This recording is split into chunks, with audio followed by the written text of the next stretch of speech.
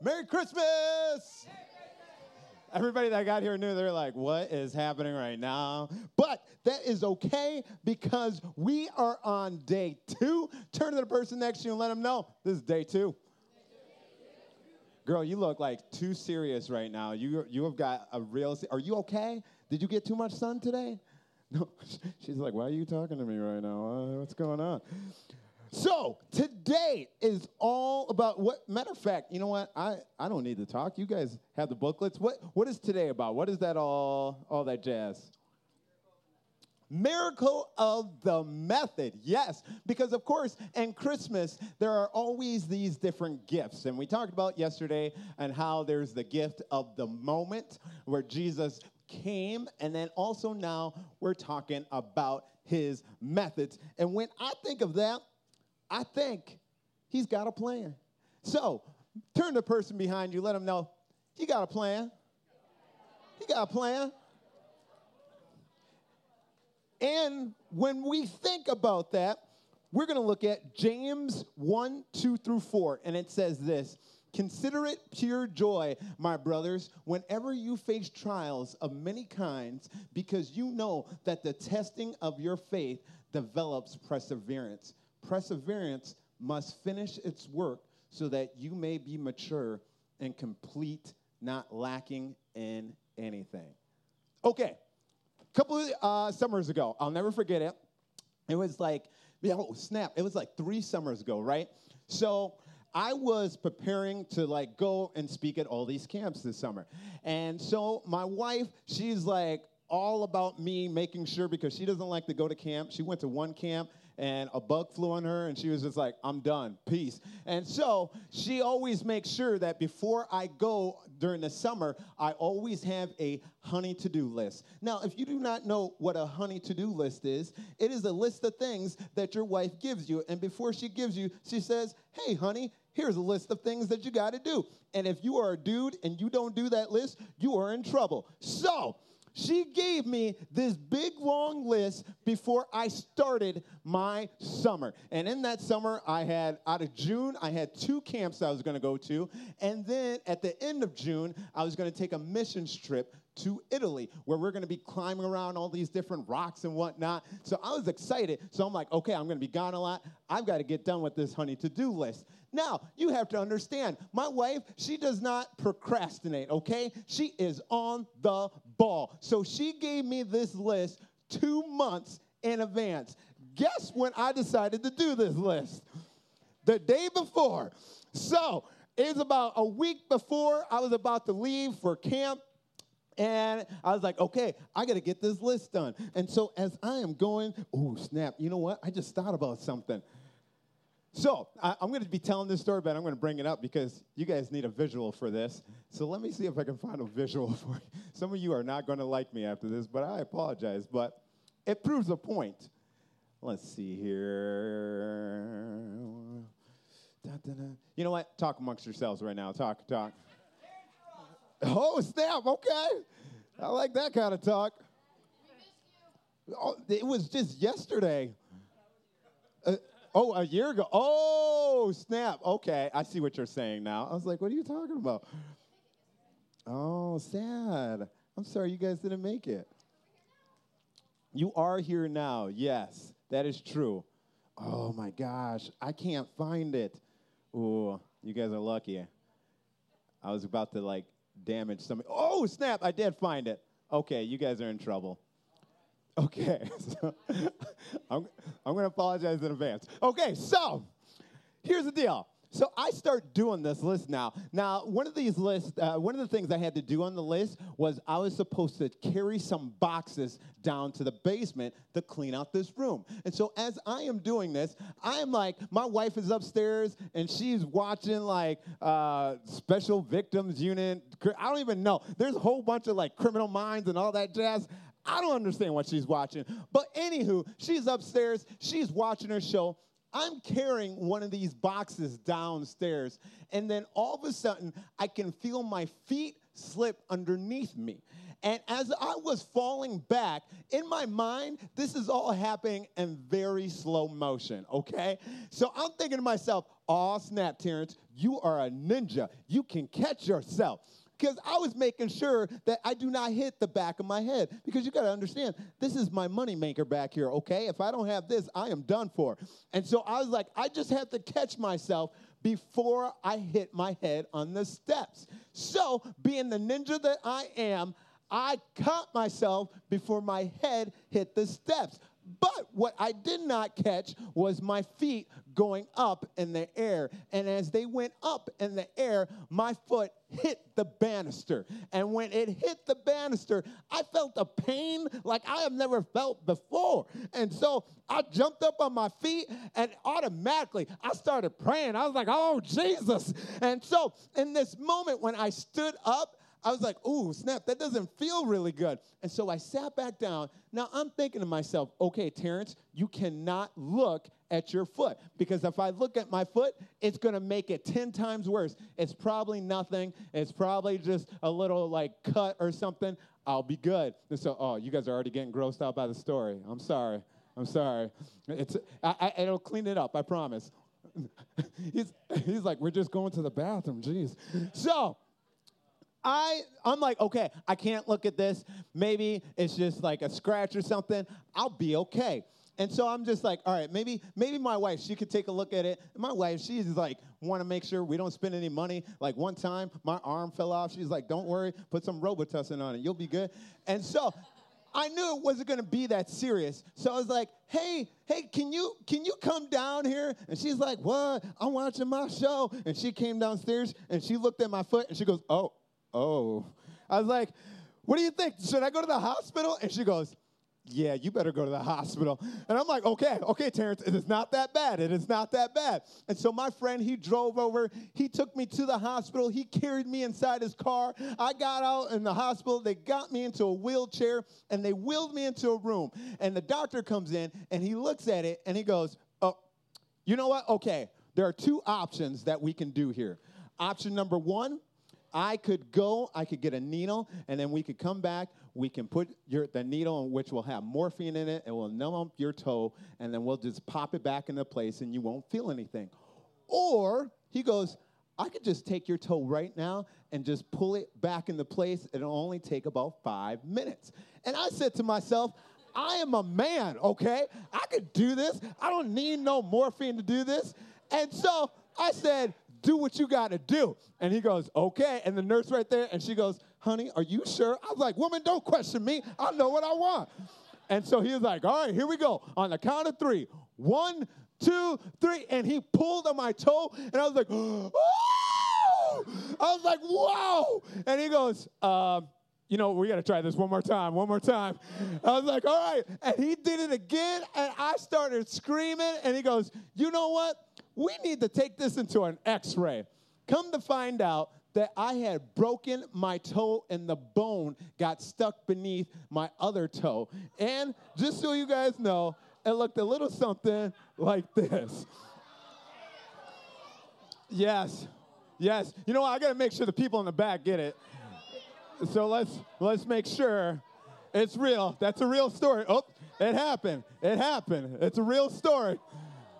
Yes. It happened. It was not good. It hurt a lot. Oh, wow, you got up close and personal. Okay. This is a real story, and it really happened.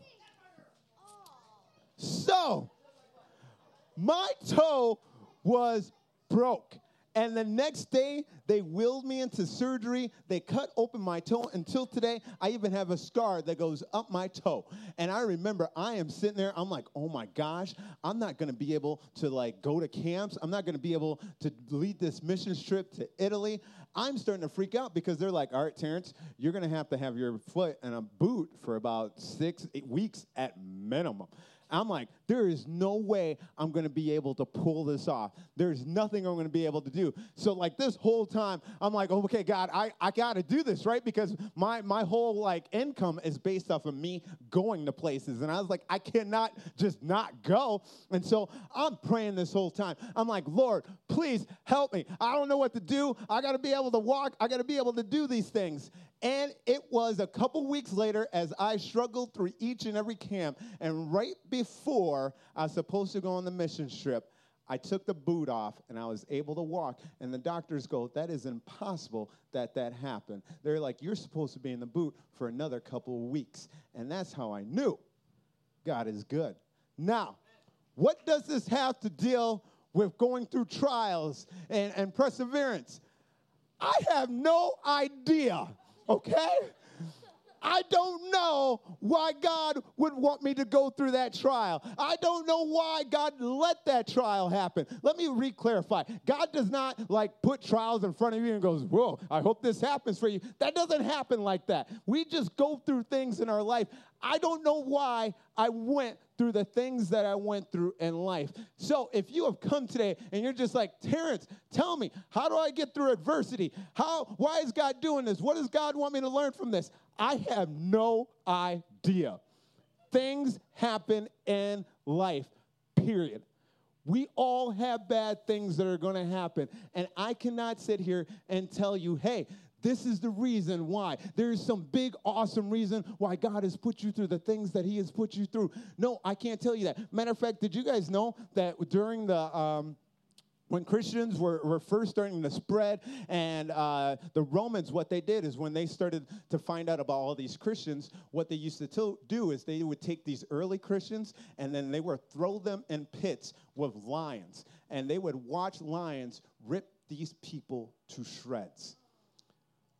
Now, when we talk about in our life how we all think, okay, God has got this awesome plan, and maybe for me, I'm supposed to go out and do all these awesome things. And when bad things happen, we start to maybe consider, maybe God doesn't have anything for me, or maybe there's really no big purpose. And when I think about that, I think about those Christians that were in the lion's den, that are about to be eaten. What must they have been thinking at that point in time? I decided that I was going to follow Jesus, and now I am in this pit. Can you imagine the conversation that must have happened? A Roman guard comes up to him and is like, do you believe in Jesus? Yeah, man, he's awesome. Okay, we're going to throw you in a pit with a lion. Okay, first of all, I only heard this about Paul. Paul just told me, and I said, okay, that sounds cool. I don't even know if I'm really committed to this whole movement yet.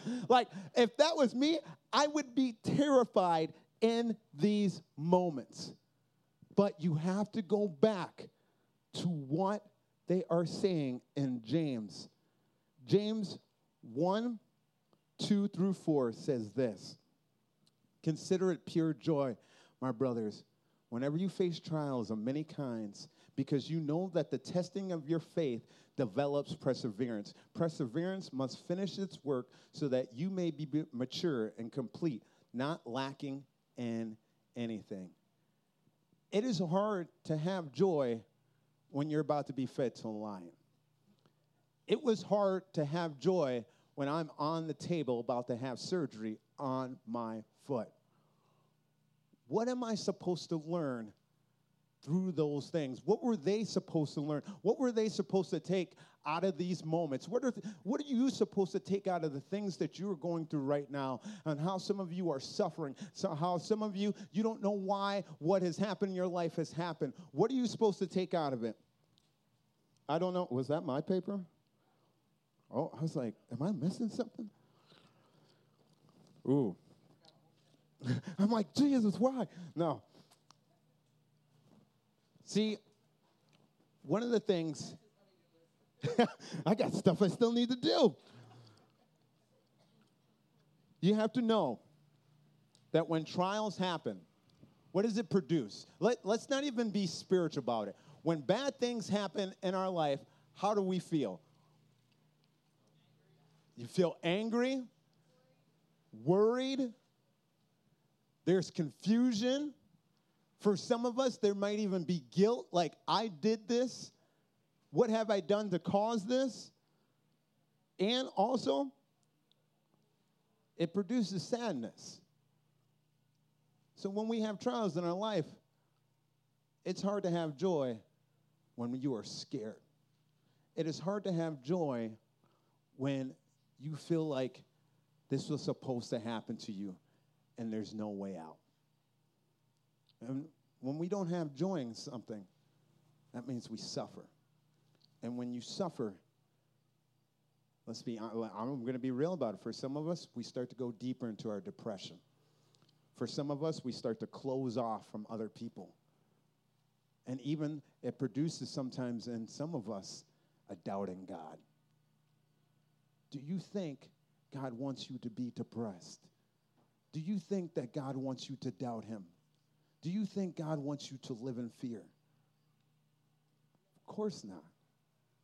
So why is this in James so important? It's simple. We all are going to struggle. There is not a person in here who is not going to struggle in their life. It happens. So James is telling you, look, you need to have joy in this. Why? It's simple. Because if you can see not the reason, not say, hey, God, what is the big reason on it? But maybe it's more of a personal reason. Maybe I know for me, when I had gone through all of that, when I am on my toe, I will tell you guys right now today, I don't know what God's big reason for it was, but I could tell you this. Every time I can walk, I'm like, praise God. I'm like, God, I remember that. Every single time I look at my toe, I'm like, wow, God, I can't believe I'm walking right now. I've fallen down the steps plenty of times ever since then. I am so glad that has not happened. What does that produce in me? That produces in me a great joy that I know that despite that happened, God was still good in my life. I don't know what the big reason was, but I know what the reason was for me, and it drew me closer to God. Maybe, just maybe, we should have joy in these things is because in those moments, we draw closer to God. Why? Because you can't do it by yourself. It's impossible. Nobody can live life by themselves. So, in order to have joy, in order to persevere, number one, you have to accept suffering. You got to accept the fact you're going to suffer. Now, don't get me wrong. Suffering does not mean, your acceptance of it does not mean defeat. That is not what that means. But suffering and accepting of it is just being aware that it's going to happen. It's going to happen. So, matter of fact, let's see here, Matthew 26, 36 through 39. This is right before Jesus is about to be crucified. It says this, then Jesus went with his disciples to a place called Gethsemane, and he said to them, sit here while I'll go over there and pray. And so he took Peter and two others along with him, and he began to be sorrowful and troubled. Then he said to them, my soul is overwhelmed with sorrow to the point of death. Stay here and keep watch with me. Going a little further, he fell with his face to the ground and prayed, my Father, if it is possible, may this cup be taken from me. Yet, not as I will, but as you will. Gee, I think sometimes we get the wrong idea about Jesus. It wasn't like he was just like, yay, I'm going to die for these people. This is awesome. I'm about to be crucified. Nope. Remember, as much as he was God, he was man. What does that say? He was scared. This is really going to be painful. He was not excited about it in the physical at all. And what did he do? He drew away from the others and he prayed. And he said, God, I need you in this moment. Let me know if this is what you definitely want me to. If there's any other way, let me know right now. But I want your way and not mine. He accepted what was put in front of him. I don't know what's happening. I don't know what you're going through. But you have to accept there are going to be some bad things that happen. Case in point, did you guys know it was in 2003, there was a guy named Aaron. Aaron was a rock climber, and he was climbing rocks, and he liked to do this by himself. And so he would go through these canyons, and he would start to climb rocks. And there was one time when he went through this canyon, and he was climbing this rock, and the rocks fell beneath him, and he fell straight down. And when he fell straight down, a big boulder landed right on his arm. Nobody was around. He started to scream for help. help, help, help. Nobody was around. Nobody came. He sat there for over a day. No water, nothing to eat. And there was a point at 27 hours that he was down there, he decided that he needed to do something. And so he took out his pocket knife and he began to cut off his arm. He cut through the skin, he cut through the muscles, and he began cutting through the bone as well. In agony and pain, he cut all the way through it, and he was able to free himself. Or there was a lady, and I want to say it was Jamaica, and they were going zip lining. And right before she was about to go zip lining, they saw in the water, it was like croc infested. And this was part of the thing where you can go zip lining over the croc infested waters. You can see the crocodiles as you were going zip lining. The minute that she went zip lining, her zip line broke. She fell into the water, broke her collarbone, and the only way out was swimming to the other side to the beach to get herself out. She swam through croc-infested waters with a broken collarbone, and she made it to the beach. What do these two people have in common? After each one experienced what they experienced, everybody said the same exact thing. It could have been worse. It could have been worse. When we are suffering, remember, it can be worse. It is okay. You are going to make it through. If my man Aaron can make it through 127 hours and cut his own arm off, and if he can say it could be worse, I'm pretty sure for a lot of us in our situations, it could be worse. But God still shows up. God still says, come to me, come towards me, and I will be with you always. Doesn't mean he's going to get you out of everything, but it just means, hey, I am there. You draw closer to me, and anytime that you are close to the Lord, you are close to heaven. You are close to the glory. You are close to the man that made the heavens and the earth. Doesn't matter what happens. He loves you, and in his presence, all things are made good. Number 2, to find joy in the things that we do, you have to commit to the path that you're going through. Matter of fact, there's this thing called the sunk cost. And I don't know if you guys have ever heard of sunk cost. Basically, what that means is this, is when you are going, let's say you're going to the store, right? And you've got to go get some milk. And so you go to the store to get this I was going to say a box of milk, but that's weird. A gallon of milk, let's say. And you get to the store, and the store is closed. And the next store, let's say we're living around here, the next store is 50 miles away. And at this point, you go, you know what? I don't really need milk today. We'll get it later tomorrow. And so you go back. Why? Because you feel like you have wasted that time going to the store, and you don't want to waste more of your time. It's a sunk cost. You spent it, and you got nothing out of it. But I tell you this, that when you go towards Jesus, there are no sunk costs. You have not wasted your time. Even if you feel like you have to go back, there is greatness in that. There is this lady who, when she was had a fiance, and she had just graduated high school, and the plan was that she was going to get married with him in the middle of the summer. But before she was getting married, she had this feeling that she needed to go on a missions trip. And she was like, I know we're in the midst of planning this wedding, but I really feel like I need to do this mission trip. And he was just like, okay. sure, no problem. How about you go, you spend a couple weeks there, and then when you come back, we're going to get married. She said, great. She went on this mission trip, and after a couple weeks, she felt like God was telling her to stay just a little bit longer. And she was just like, she wrote to her husband-to-be, and she goes, hey, I'm sorry, but if you can give me just a couple more weeks, then I will be ready to get married. And he goes, okay, no problem. You have a couple more weeks. After a month and a half, she still felt like there was a little bit more that she needed to do. And so she wrote to her fiance, and she goes, hey,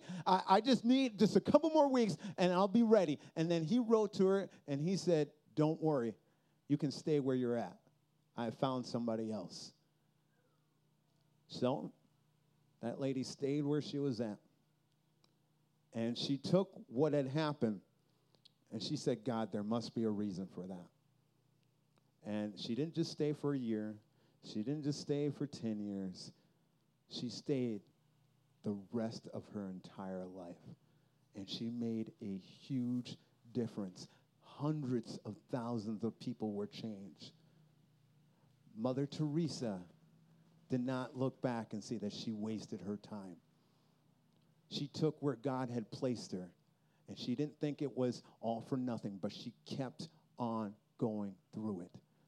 And by doing so, other people were blessed by it. You have to be committed. Even though trouble may come up, even though some of us are going to go out of this week and say, man, I'm going after God, and I'm going to do the things that he has called me to do. But when things happen, when people tell you, hey, I don't want to see you no more, I'm not going to go to church with you, that's dumb, and you have to sit at a lunch table by yourself, God is telling you right now, keep going. Don't stop. Don't go back to where you were at. Don't go back to being what you were. There's a reason why you're going through it. And even though you don't see the reason, you don't have to see where you're going. Just know that where you're at is I am with you. And you can have joy in that because you're drawing closer to the Lord. Last but not least, if we want to have joy, we have to surround ourselves with people who will encourage you when you're going through tough times. It was maybe about 4 summers ago now. I'll never forget it. I was going to this camp, and it was in Nebraska. And first of all, why is every single camp in the woods? I'm like, shoot, I've seen this movie before. Black guy dies first. I'm staying inside. So it was Thursday night. All of a sudden, I get done with this message. I'm high-fiving people. Next thing I know, this 12-year-old boy comes walking up to me. And he goes, Pastor Terrence, can I talk to you? And I'm like, sure, man, what's up? And he goes, can I talk to you in private? And I'm like, okay. And so he begins to go outside, and I begin to follow. Next thing I know, he begins to go in the woods, and I'm like, hey, little boy, you come back here. Let me tell you something. You are a little boy. I am a grown man. I ain't going in the woods with you. We're going to stay right here. What's up? He looks at me, and he goes, Terrence, do you have an older brother? And the minute he said that, I started to bawl. Because, see, what you have to understand is I do have an older brother. I have 2 older brothers, and my older brother, Bug, when he was 15 years old, he got a girl pregnant, and he wanted to be a good dad. So at 15 years old, he dropped out of school, and he got a job in order to take care of his new family. But at 15 years old, you can't take care of a family by yourself. And so my brother struggled for years and years and years until he became 20, 21 years old. And the best way he thought he could take care of his family was by joining the military. Now, don't get me wrong. There are great reasons to join, and we need more people to serve our country. But my brother thought that the best way that he can financially support his family was by enlisting. It was 3 months after my brother enlisted, that's when 9/11 happened. And I'll never forget, I'm in the kitchen with my mom, we're watching TV, and my mom is bawling because she knows her baby's going off to war. Now, I don't know if you have ever had family members or friends be deployed, but you don't know when they're coming back. You don't know if they were coming back. And so there was 2 years where I didn't get to talk to my brother. I didn't get to see my brother. And so one day he showed up for some random Christmas or Thanksgiving, and I was so excited to talk to him that the first words out of my mouth when we finally had time to sit down was, "Have you ever killed somebody before?" My brother looked at me, and he goes, "Terrence, what do you think?" He began to explain to me some of the things that he had to do while he was over there. He began to tell me about some of the things that he saw. And then he told me about his brother, or his friend. And he goes, both of us were assigned to drive Humvees in the line of Humvees. And one of us had to drive the first Humvee in the line, and one of us had to drive the last Humvee in the line. And a lot of people know the last Humvee in the line, you have some of the most responsibility, because not only do you have to watch out for everybody else's back, but you have to watch your own back as well. And so he's thinking, I'm being a good friend. So he goes, you can drive the first one, I'll drive the last one. And that's when my brother saw his friend drive over a mine and blow up right in front of his face. Now, my brother, he didn't get all emotional, because he goes, in the military, they teach you can't get emotional, because when you get emotional, that's when you put yourself in danger and everybody else in your unit in danger as well. And you just have to keep going with the mission. My brother served in the military for about 12, 13 years, and when he finally got out, he took that same mentality of not talking about the things that he had been through, and he applied that to his civilian life. And he dealt a lot with post-traumatic stress. Now, I don't know if you guys know a lot about post-traumatic stress, but it's when you go through a traumatic event in your life and you don't know how to talk about it. And so my brother, a lot of people, they'll go towards drinking or drugs to self-medicate themselves. And so my brother, he got in trouble with the law, and pretty soon he was faced with going to prison for over 10 years. Now, I got to tell you, I talked to students across the country about not giving up. But when it came to my own brother, I always had a hard time, because it was my older brother, and I looked up to him. The day before he was about to be sentenced, he gave me a phone call, and I struggled throughout the whole conversation. But at the end of it, I just said, "Hey, man, I love you." He goes, "I love you too, Terrence." Hung up the phone. It was 3 hours later, I got the phone call. My brother gave up on the hope of life. I felt so guilty. I wrongly felt like it was my fault. I felt like if I didn't say something more, that maybe that would have saved my brother. And so when this 12-year-old kid is sitting here and he's asking me if I have an older brother, I'm sitting here and I'm crying, and I tell him what just happened the summer before. And then all of a sudden he goes, "Terrence, I have an older brother too. He's 21 years old, and he drinks and he does drugs every single day. I don't know what to do." So I got down on my knees. I looked that kid in his eyes, and I go, "As soon as you get home, you tell your brother that you love him. You tell your brother that you want him to stop, and you believe that Jesus loves him, and Jesus has a plan for him, and Jesus has hope for him. You tell him." And he goes, "I will, Terrence. I will." That was on a Thursday night. Monday morning, I get a Facebook message from this kid, and he goes, "Terrence, I just had to tell you that I had the hardest conversation of my life with my brother this weekend. But I told him everything that you told me to tell him. I told him that I loved him. I told him that I wanted them to stop. And I told him that Jesus loved them, and there's hope for him." And he goes, "My brother cried throughout the whole conversation. And as soon as I got done, he said, I didn't know somebody loved me like that." So he goes, "Terrence, at that moment, my brother decided he was done. He was done drinking. He was done doing drugs." And he goes, right there, he gave his life to Jesus.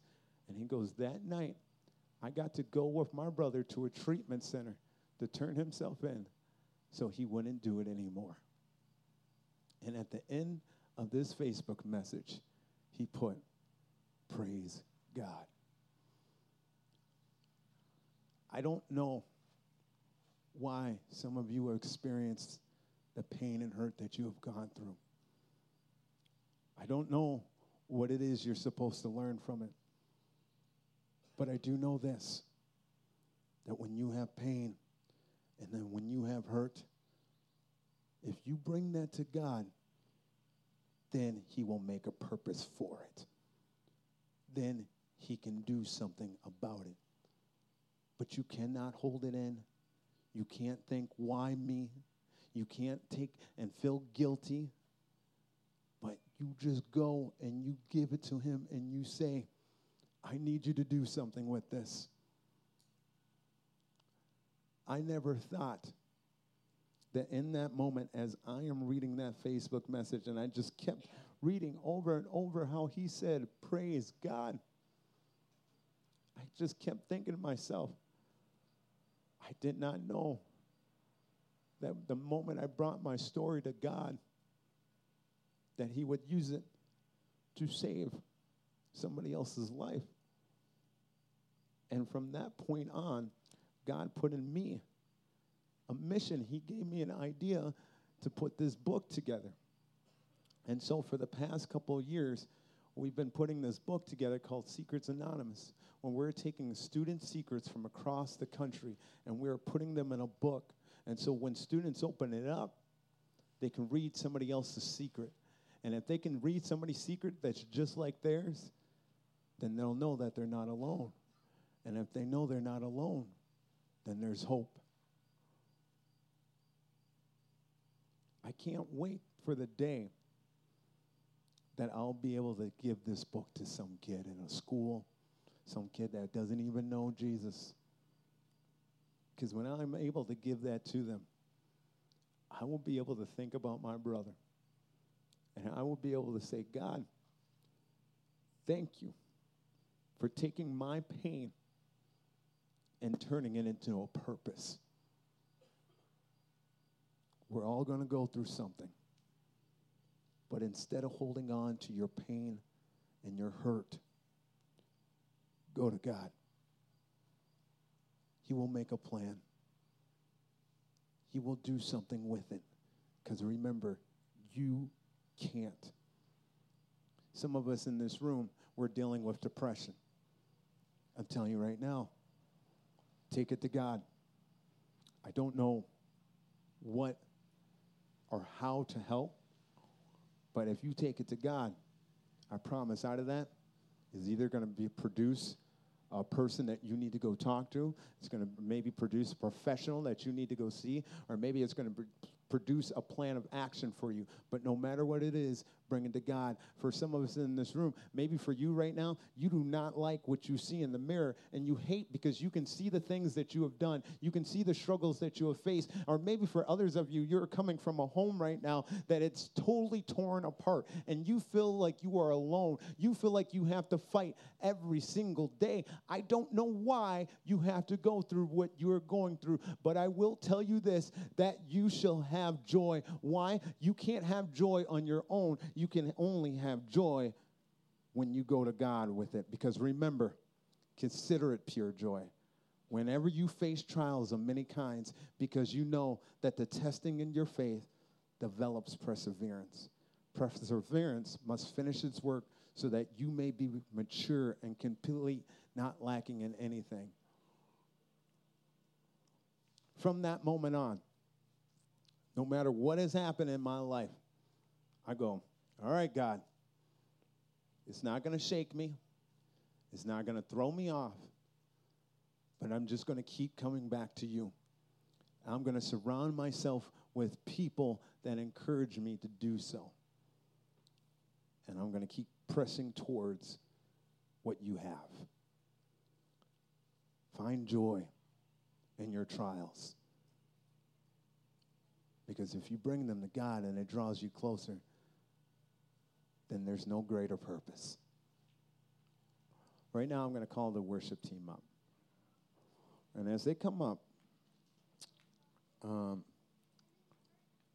want to tell you guys this one last story. And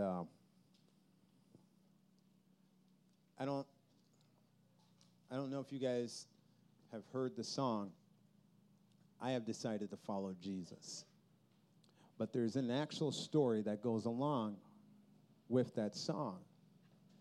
Because, see, there was a missionary that felt like he was called to go to this country and give the gospel to this tribe that was very closed off, to this tribe that knew nothing about Jesus. And so when he got to this tribe, they totally shut him out. They were like, you can't even stay inside of our village, and if anybody's going to see you, you're going to have to get them as they're going to go get water or anything else. And so this missionary, he tried to reach out to these people, but everybody ignored who he was except for one person.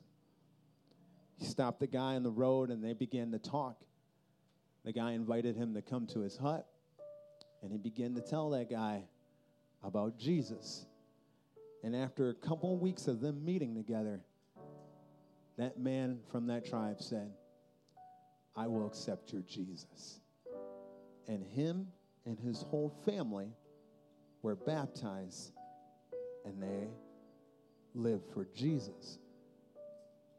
But the chief in the tribe, he got angry. He got frustrated because this guy did not stop talking about Jesus.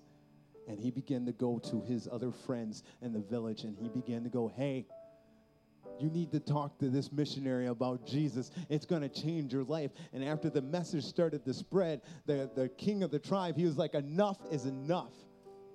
He called everybody into a big tent, a big hut, and he had the whole village there, and he placed this man and his family, his wife, his son, and his daughter right in the middle of the tent. And he goes, you need to tell us that your Jesus isn't true. And the man goes, I can't do that. And he goes, okay. So they got some bow and arrows. They pulled it back, and they go, if you do not tell us that your Jesus is not real, I will kill your son and your daughter. And that man said, I have decided that we follow Jesus, and I'm not going to turn back. They let go of the arrows, and they killed his wife and his son. And the king goes, if you do not deny your Jesus, I will kill your wife.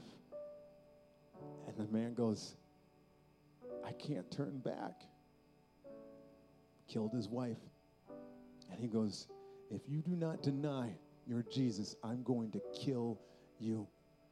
And he goes, once you accept Jesus, you can't turn back. Killed him.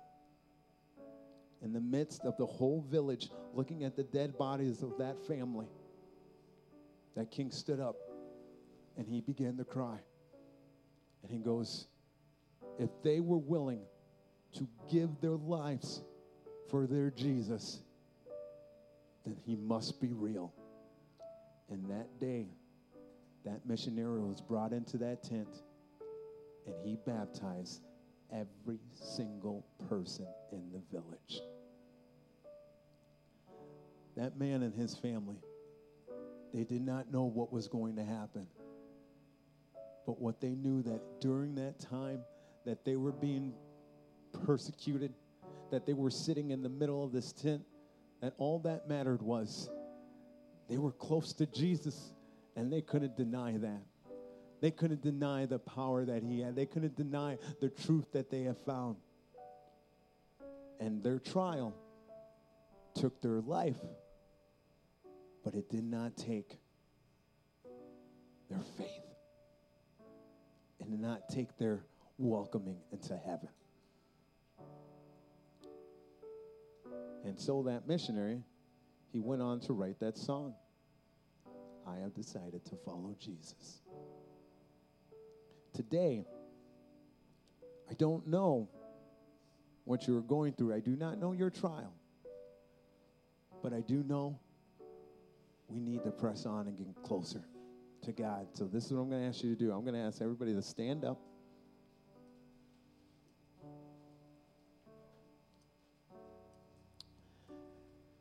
And I'm going to invite some of the Valley Forge team up here. And as they come up, and as worship begins to go, I'm going to encourage every single person in here right now that if you are going through something, if maybe you are having that trial and you don't know how you can persevere, you can't see how God is going to mature your faith in this, then I'm going to ask you to come up and receive prayer. Sometimes when we fall, when we're in a trial, sometimes people don't get back up because you don't have somebody pulling you up. This is why we have the family of God.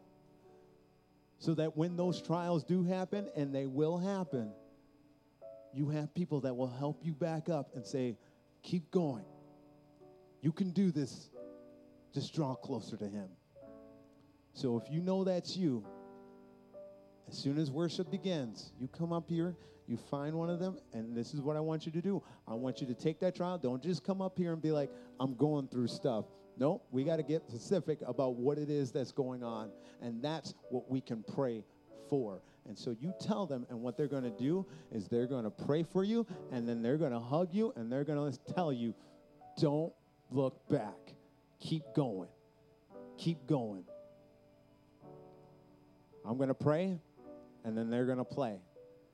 And if you know that's you, then you come up here and have joy, because you are going to draw closer to the Lord through all of this. God, I just thank you. I thank you for, in the midst of the hurt and in the midst of the troubles that come upon our life, that we don't do it alone. That, God, that we can go to you, and through it all, we can say thank you. We can know that life goes beyond this moment. Life does not end just when misery, but with you, God, there is always hope. So, God, I pray for every single person in this room right now, no matter what that trial may be, that, God, that they're not looking in the future for relief, but they're getting peace of mind and knowing that you are there with them, no matter how long it goes on. Thank you, God, for as much as we want to draw closer to you, you want to even draw closer to us. And we thank you for that. In Jesus' name we pray. Amen.